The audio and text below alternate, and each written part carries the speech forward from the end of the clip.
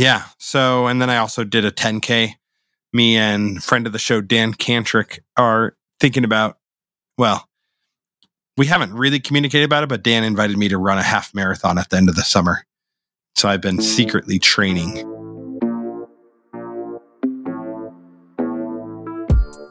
Hey, what's up, everybody? This is Dave.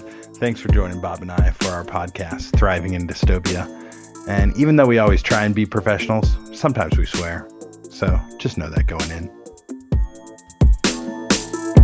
Oh, yes. We're going in as cold as the sushi that I just finished, Bob. We're going in ice cold.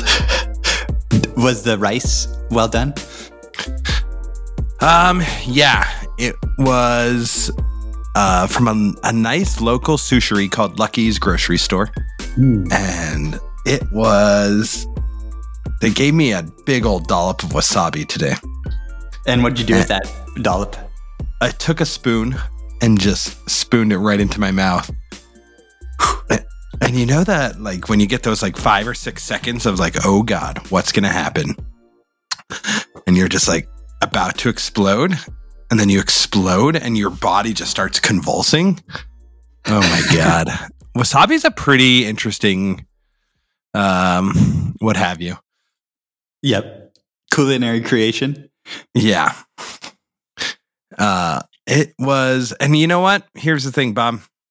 Sushi is not my favorite Japanese food. Yakisoba, am I right? Good one. Good reference. But no, it's ramen. Which is a type of yakisoba. Right. Or at least that's what Big Brother would have you believe. My Big Brother. Well, Bob, how'd your week go? It's going pretty well. I gotta say, I'm just really enjoying March Madness, Dave. Oh, nice. I guess I'm not surprised to hear that. But yeah, what are you liking best about it? You got the mayhem. Yeah, I like that there are tournaments happening again after 2 years. It was the only U.S. major championship to be fully canceled during the pandemic. Yeah. And so it feels good to have it back. And it's so wild, the way that tournament is run with the true madness on the first day. But with there's just so many games, just games popping off of games. It's just hard to follow all these games. And then the games themselves, you have these wild endings and wild upsets. Maybe the most just delicious upset yesterday was little Abilene Christian in Abilene, Texas, knocked off that evil empire of the University of Texas. And when any small Texas school takes down big U of T, brings a huge smile to my mouth, or to my face, Dave. I like that expression. The Abilene Christian's mascot is the same mascot as Texas State. They're also the Wildcats. So I enjoyed seeing the Wildcats knock off the Longhorns last night. Huh. And we're running a little pool this year with friends and family, and that's been a lot of fun to be engaging in that again, seeing who's getting the picks right. And I gotta say, Renee Cantrick is something else at this point. She is just having a great year. So those are some of my thoughts. Have you been following it, Dave? Well, no, not so much. I have been, I guess I have, but I feel like it just takes me back to the days where we used to just sit around and like have the TV on like all day. And it's like, that's all I'm doing today. It's like watching the games and seeing where it leads. So I did watch all of the CU basketball game as they beat Patrick Ewing and the Hoyas. And that was real sweet. And we got another game tomorrow against Florida State, which should be an interesting matchup. I don't know if we've ever played them, have we? Not that I remember. Not in basketball. Yeah. So anyway, it should be fun. And we've never made it past the first weekend, right? We've never won 2 games in the NCAA tournament. And by we, I mean the CU Buffaloes, the Gentle Not Buffs. in our lifetime. Yeah. Yeah, maybe back in the day with Byron Wizard White or whatever his name was. He didn't play basketball, but I got you for that one. Nice. Yeah, I did see that the disparity between the men's and the women's, like, I think it was the gym equipment. Is that right? Yeah, it was a lot of things. Gym equipment, the food, the accommodations. It was just awful. Just, yeah, unacceptable. Yeah, and not a surprise whatsoever, but also just like a good gut check, if you will, a good reminder for us of what the disparity in this country looks like. And it's just always there. In some way, shape, or form, it will pop up. So I don't know. I wish that we were indoctrinated into loving women's sports. And it's hard to like turn that knob. I've tried it a few times, just becoming a fan, especially on this show over the last 2 years. Remember when I was a fan of the Marble Olympics and I was watching them all the time, and then I was a random fan of. I started becoming a Milwaukee Bucks fan and a Portland Trailblazers fan, which is great, and I'm definitely a fan. But I just feel like there's something different about being raised to love a certain team and then just trying to become a fan of that team. Do you know what I mean? Yeah. It goes so deep, and it's just so hard to plant those new trees. But I think it just takes a while. I think it could happen. It would just take a little bit of commitment over a period of some years. I did find myself enjoying the CU Buffs, the not the Gentle Buffs, but the other team. Yep. They are in the NIT. And they've won their first 2 games. I was real disappointed that they didn't get into the big dance themselves. They got a great team, and they knocked off Stanford earlier in the year. And one of their players' first name is Peanut. Nice. Yep. I can't remember her last name, but yeah, we do need to shift the culture, and we really should have done a bracket on the women's side as well. But just, yeah, it's all about that, just it takes that extra effort, and certainly should happen. But when it's hard enough to organize one bracket, that's what happens, I guess. But that's no excuse. True. Next time we'll do better. Good, Bob. Yeah. Well, I like the idea of naming my daughter Peanut Peachtree. Ooh, wow. Yeah. What do you think of that? The old Peanut Peach. Is Peanut Peachtree here? Man, I just feel like Mom's going to hate that comment. Unsubscribe.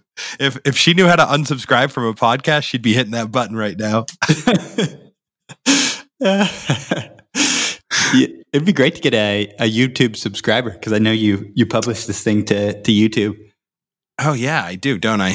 I know I don't do it on purpose. The podcast and app just allows me to publish to YouTube simultaneously by hitting the publish button. That's right. Yeah. So, well, Bob, yeah, I'm sitting here at the end of my spring break. All right. Yeah, how are you feeling about all that? On the day after the vernal equinox, as they call it, as we spring into spring, and I'm looking at 10 weeks left of school.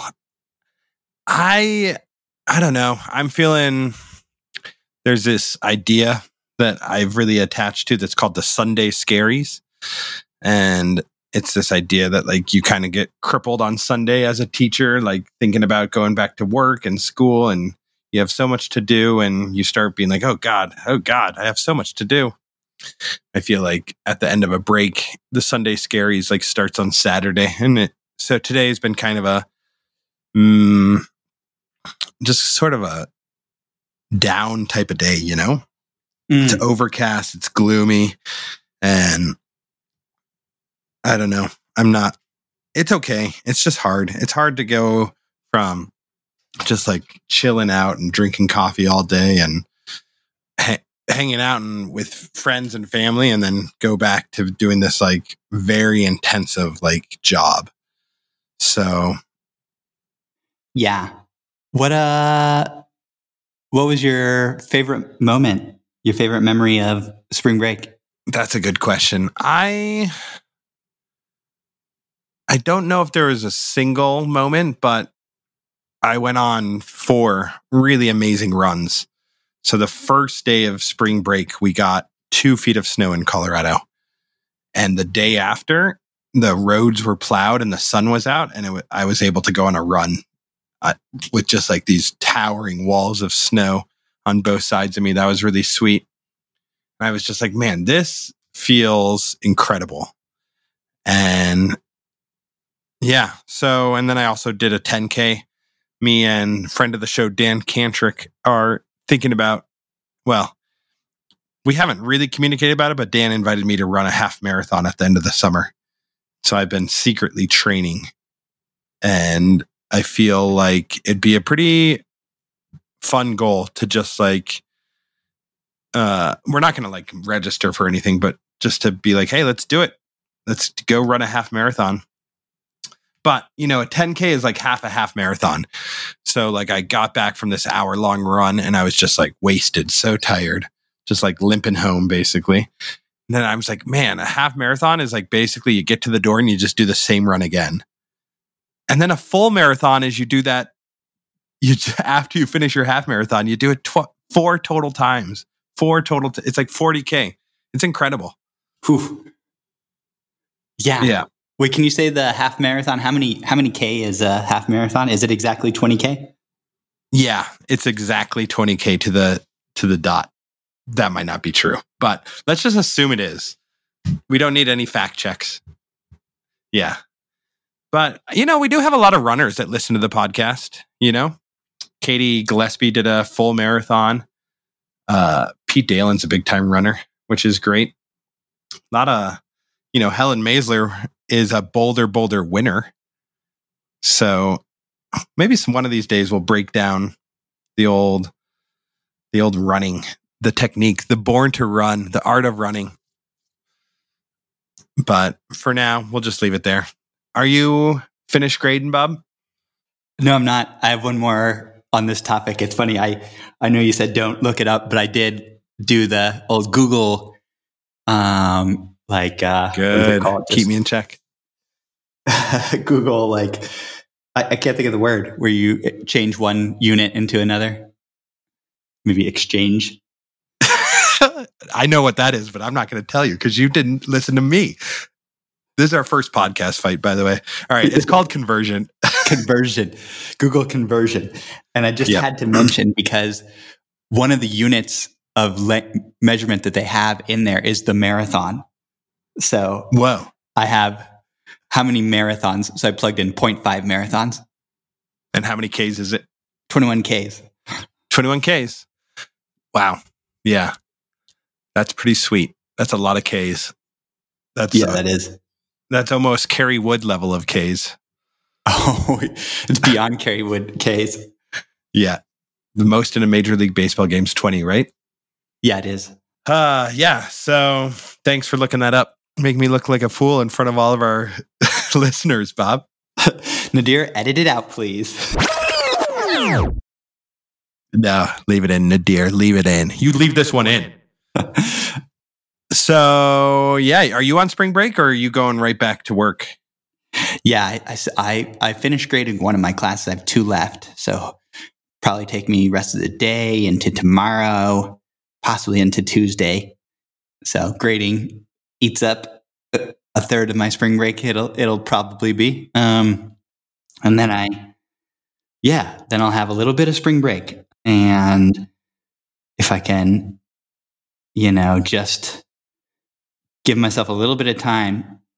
I'm going to try to do something like dive into Big Sur. So next time you see me on the show, Dave, ask me how Big Sur was. Oh, good. Good, Bob. Sweet. Well, I'd say we turn those knobs and dial it up to 11. And good, Dave. Let's get into it. Yeah. We'll unpack some of that luggage as we get into our episode of baggage. And I'm kind of excited about this. We are going in cold sushi, as it were. We haven't really discussed it much. Bob doesn't even know what I'm about to bring up, but I think he has an inkling. One of the things that I feel that I really want to unpack a little bit is the idea of pain. And for me and for you, Bob, we are two people that have always carried our pain with us in the physical form. So when we suffer pain, whether it's emotional, physical, spiritual, or even mental pain, some type of anguish, we always manifest that into our physical bodies. Am I right in saying that, or should I not speak for you? It's a strong statement. I think I see elements of it. Yep. In my own history. Yeah. And, I do tend to make strong statements, but yeah, of course, not all the time. But I feel like for me, it like so much of my physical pain that I've carried all stems from my emotional core. And just for a little bit of a backstory, in 2007, I was living at home. I was 25 years old and I had moved back home. And I had done this in large part because our dad was getting sick. He had been sick our whole life. He had Parkinson's disease, but his Parkinson's disease turned up the dials from like 5 to 10. And it became very apparent that we needed some help. What was happening, and this is a common thing of late stages of Parkinson's, is that dementia will start happening. So, and it's basically every medication that helps with movement in Parkinson's disease, one of the side effects is dementia or delusional thinking. And then not only that, but your brain, I don't know exactly what happens. The analogy I want to say is your brain kind of melts. And I kind of feel like it took our dad forever for that to happen. And that I think is in large part due to his like physical or his spiritual and emotional connection to his physical form and his like strength in spirit. But yeah, and we could go into that a little bit more too, because that is sort of on topic. But yeah, he started getting dementia, sorry, is what it's called. He started getting dementia, and me, you, and Mom were like we all moved back home, and we were kind of living in shifts because Helen was still working, and you took the late night shift from 3 a.m. till 5 a.m. And I would stay up with you until like 2 or 3 a.m. Then Mom would wake up at 5, and then she had to leave for work, and then I would get back up. And it felt like where we were just like really uniting as a family, but we needed to be at home. And all this to set the stage for one of my like outlets was playing 5-sided Vistagon soccer. And during one of the games, I bent over to pick up the soccer ball and my back just like went out.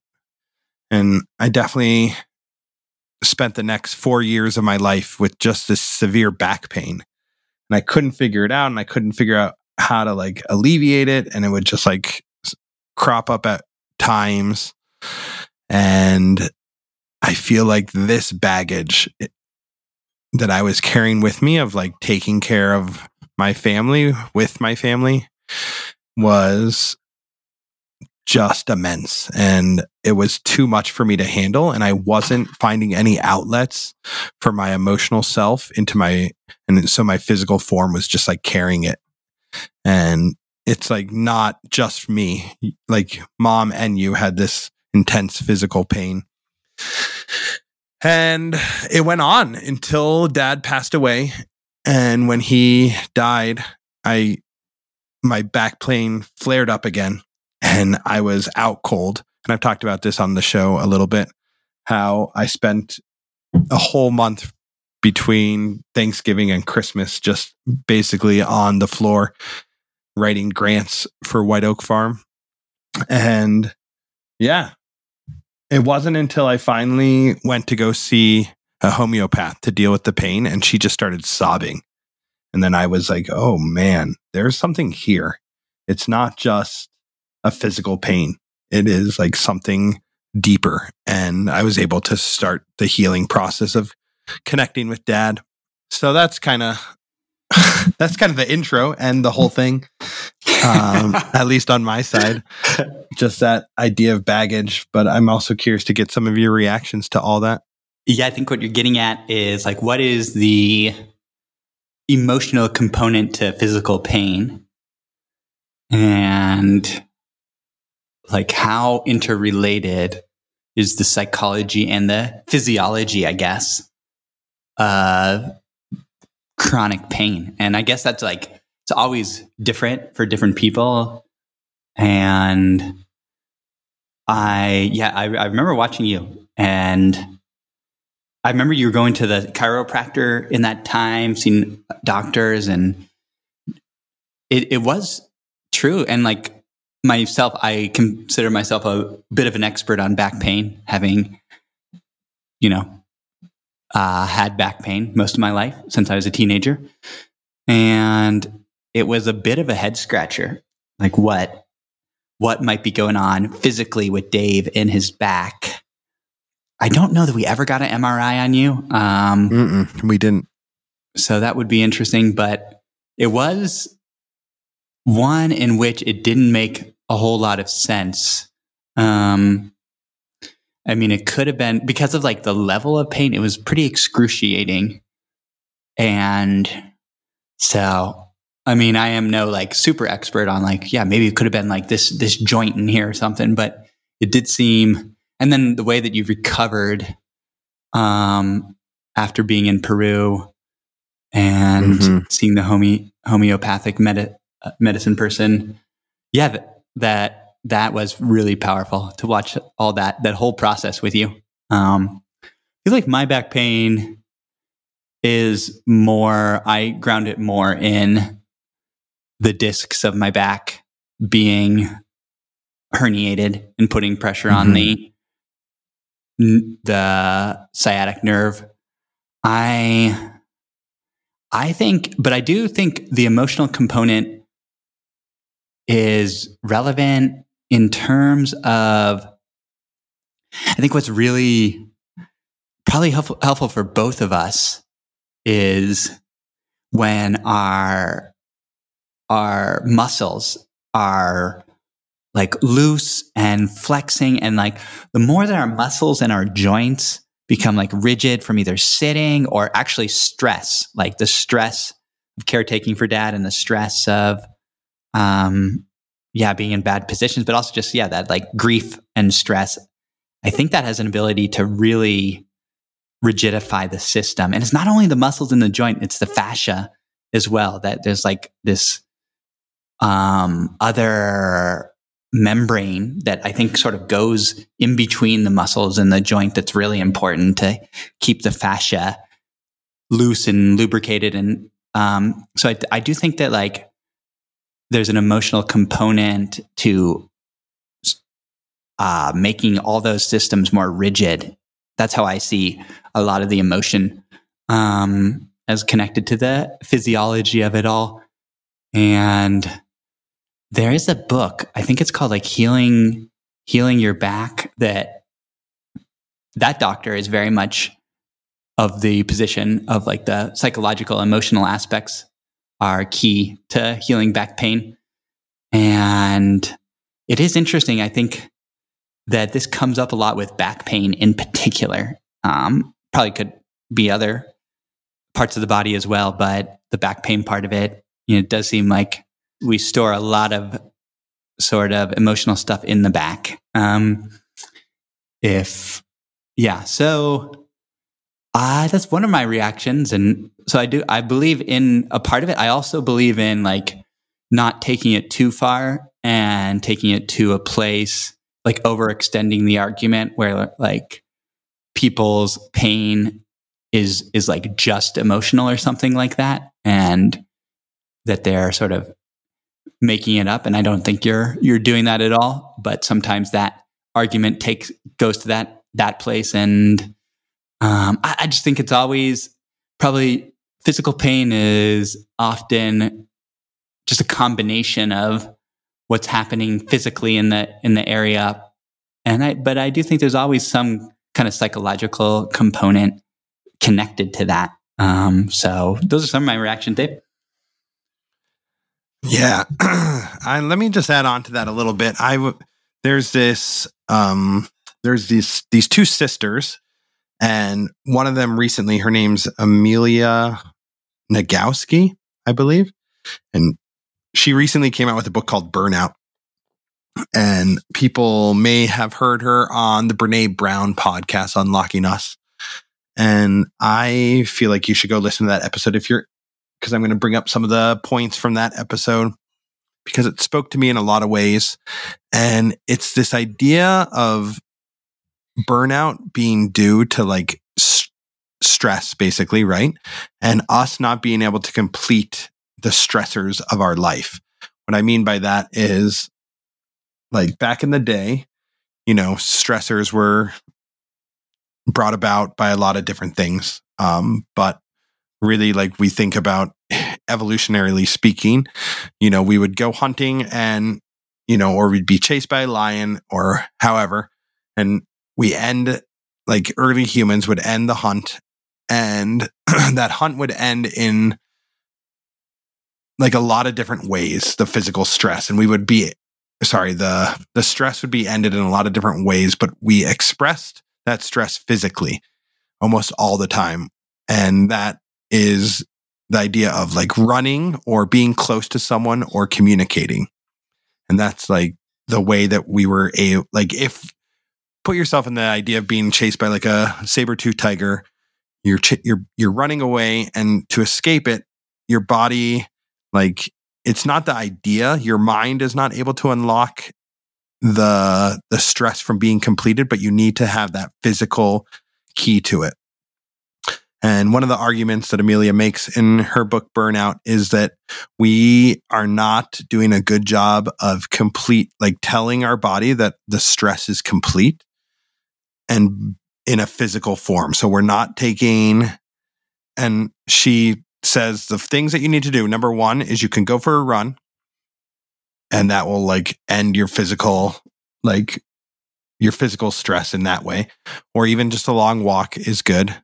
But she also said that the idea of hugging, like just like falling into a hug with another person, and that physical connection is like a 30-second hug can be as good as running like 4 miles in terms of de-stressing. And the final thing is just communication, like being able to like sit down and gather, which is something that's harder to do these days, but finding that time of like true connection are all the things that help signal our body to like be done with the stress rather than to hold on to it.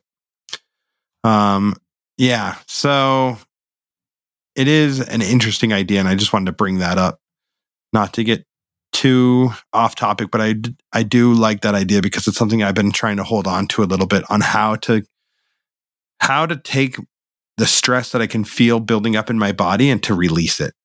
Because it's not just a mental task of being like, it's okay, like I'm done, like I finished my presentation or my job interview or what have you. It's the idea of really needing to complete the stressor in a physical way. Yeah, that does seem good. Those are all I like all those things. Those feel like all very helpful to release the stress or to complete it, as you're talking about. And that does also line up with some of the teachings from the psychology of trauma. The idea of within trauma, there's studies of animals, non-human animals, like running after a trauma and shaking, actually like shaking their body. And so there are some psychologists who think that after a trauma, it's good to go like that with you, just shaking your hands like this. And something about that can help just not store the trauma. And I think it's more complex than that with humans, but I can see some value in that as well. And I think there's probably a lot of good research coming out in this area, like this idea of combining some of the psychology and the biology, the idea of fascia as being a part of this, which, growing up, I didn't even know what fascia was. No one ever talked about that as being an important body system. But yeah, so I guess this is all like in this episode, we pack this in, we pack in the stresses or the traumas, and then we hold them in our body. And then this is like how to think about unpacking them. And with my back, I don't know if like I'm saying, I'm not sure how much my back is related to this. But I can talk about how I have healed my back. And yeah, I will say that the surgeries that I got, even though that they were kind of botched in a way, eventually I think helped me. And I saw change. And then I re-injured my back, but it wasn't the discs. It was the sacroiliac joint. And I think what's helped heal that is just a real strong awareness around back posture. And what seems to be very important for me is never getting into one position for too long, especially sitting. So it's good for me to be standing, maybe a little sitting, then walking, then lying down in a given day. So kind of always like bouncing around, and that does really help my back. And movement, just movement in general is good for my back. And actually drinking coffee is really good for it as well. And I think that's my theory of like loosening my system, getting it more just loose. Coffee does that for me. And I guess it did coincide a little bit when Dad passed as well, that I was still having more back pain up until 2012, 2013. And I think I think I was still having it kind of until even about 2015. And that's when I started making a turn. And eventually, I think I started playing soccer again in 2018 and then running again during the pandemic, so 2020. So it has been a slow process, but I do feel in some of the best shape of my life, actually, in terms of my back these days, which is kind of remarkable to say. Yeah. I don't know exactly what to make of all this like physical baggage that we're carrying around with us, but it is something that's marked both of our lives quite heavily. I am curious just to ask you a little bit about your shoulder, because it seemed once your back started to heal, all your pain started to like surface and manifest in your shoulder. I'm curious. I know that was like, come 2015, 2016, it seemed like, oh man, Bob is always icing his shoulder and like his back's healed, but here he is again. He can't even like, lift up a chopping knife or shoot a basketball. Yeah, I think my shoulder injuries started back in like 2007-ish. And it was, I see it as a combination of going back to playing softball and throwing a lot, and then also getting the job at Hibachi, which required a lot of stress on the shoulder with pouring drinks and all that. And then I do think my body was like, my upper back was pretty frozen in those days. I wasn't moving enough. So that injury, with x-rays and MRIs on my shoulder, the area in which the rotator cuff passes in the shoulder in my anatomy is very small in the first place. And then I had bone spurring, probably because of playing baseball a lot, and maybe even the bone spurring started growing a little bit more when I started bartending. So that was putting more pressure. And I think the muscles, if I had maybe not had that back injury and those surgeries, and my upper back would do more of the work, then I might not have had the pain, but it did get pretty bad in there. And I had to have surgery many years later for that too. And the surgery did help because it opened up that space that the rotator cuff could go through.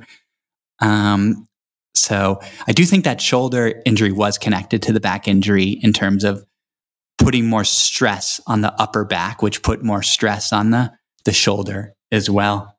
Yep.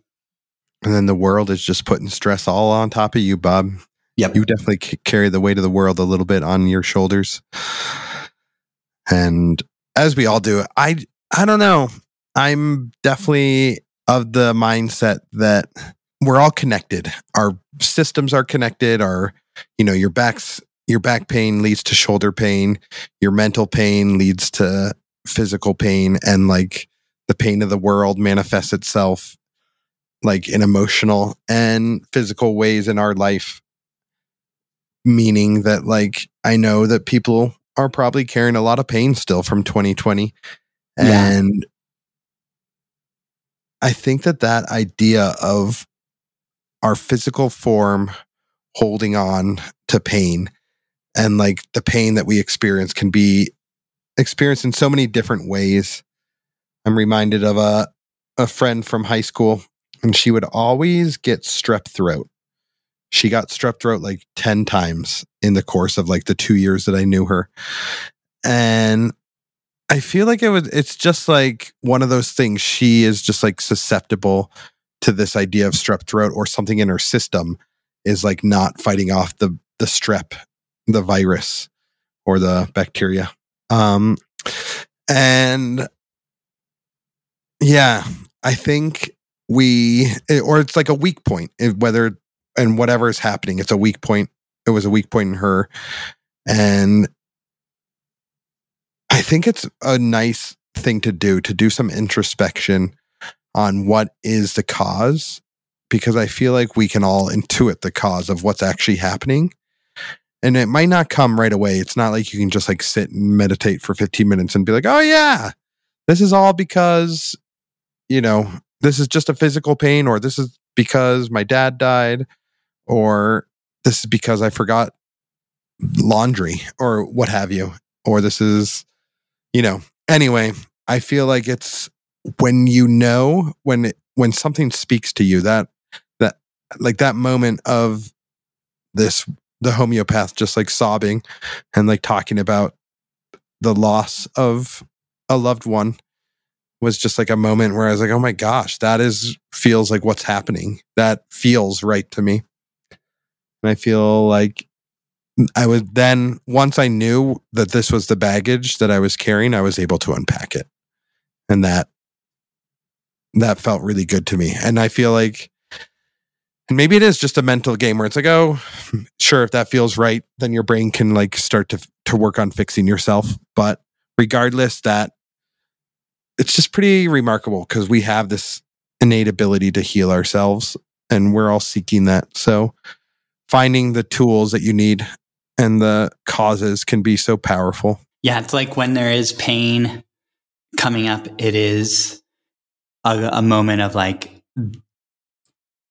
the world or your body is telling you something. And sometimes it's not, sometimes it's just there's nothing you could do. You're going to feel this because it's a thing, but a lot of times the pain is a symptom of something deeper that's going on.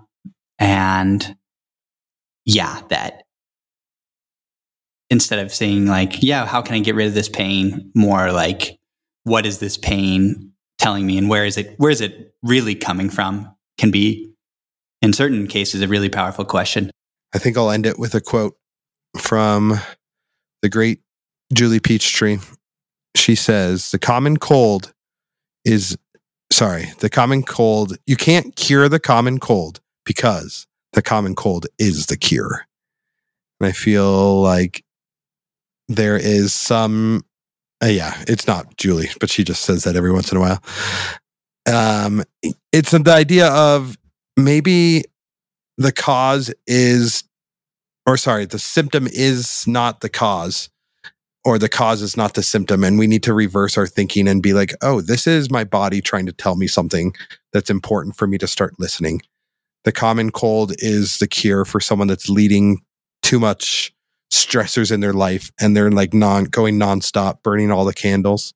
They just need to stop for a second. And that is like a reframing. So we'll leave it there for this week. I'm sure we have some more unpacking to do though. And I'm excited to get into some other baggage, Bub. That's right. Let's pack our bags for the week, Dave. Pack them up. It's going to be a long one. You got to pack them up in order to unpack them next week. Oh, yes. Yes, sir.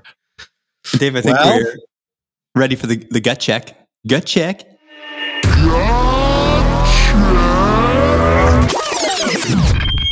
Gut check.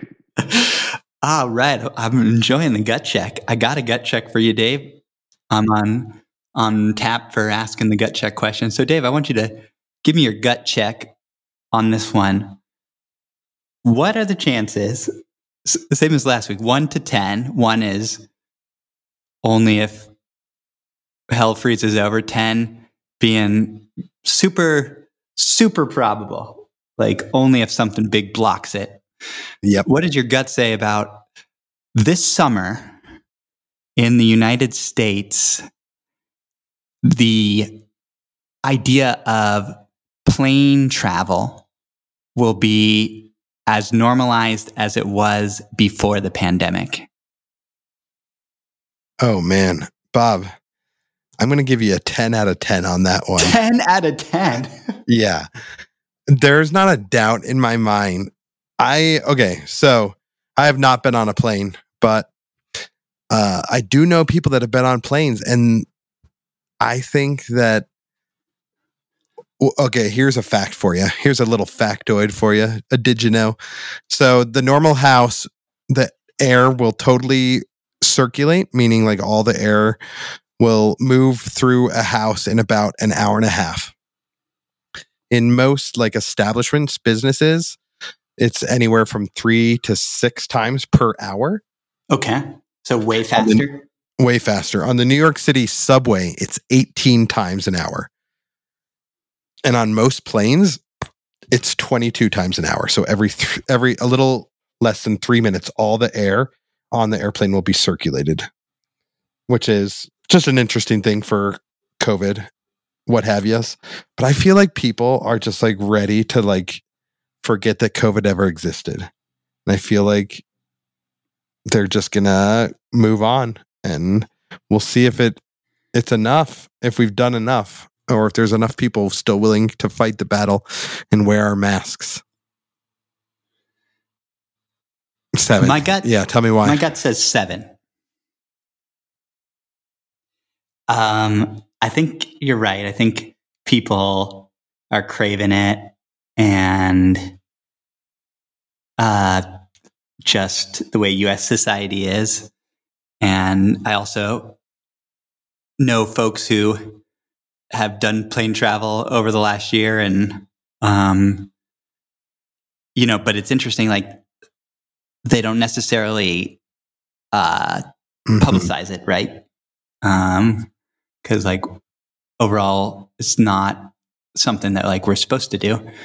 And I just think that there's enough folks who are still in the mindset of like, until the virus is, including the variants, are really controlled, that both being in a small space, even if there's good air circulation, you're still near people, and airports themselves are still also hard to social distance. So I think that, including myself, I feel that way, that I still feel like not ready to take a plane, even though I would love to.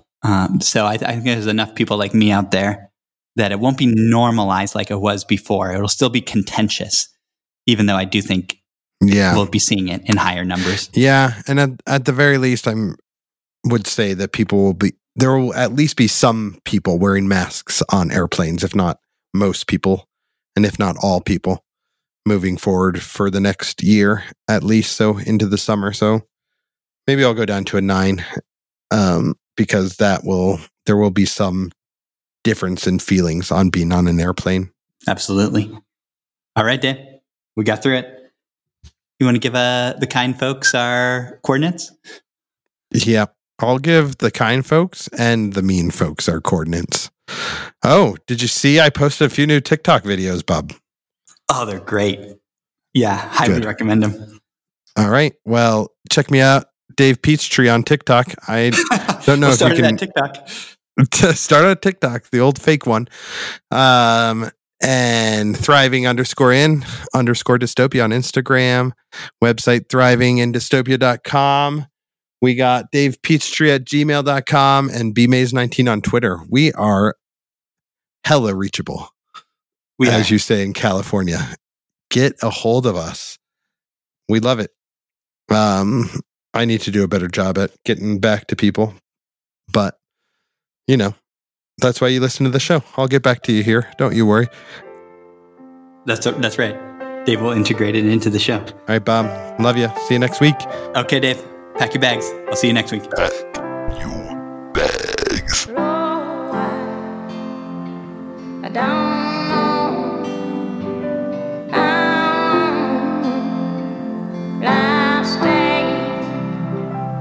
What's up, Thriving Crew? Bob and Dave want to take a second to thank you for lending them your ears. They also want to thank the artists for making everything a little more beautiful. The intro song is In Heaven by Drake Stafford. Our audio is edited by the consummate and dexterous Nadir Chayech. Web design by Chris the Mixer Sawyer. And of course, visual art is by the prolific and enigmatic Joe Shine. And finally, our new outro song is Stay by Valerie June. See you next week. Having you in my life was a show.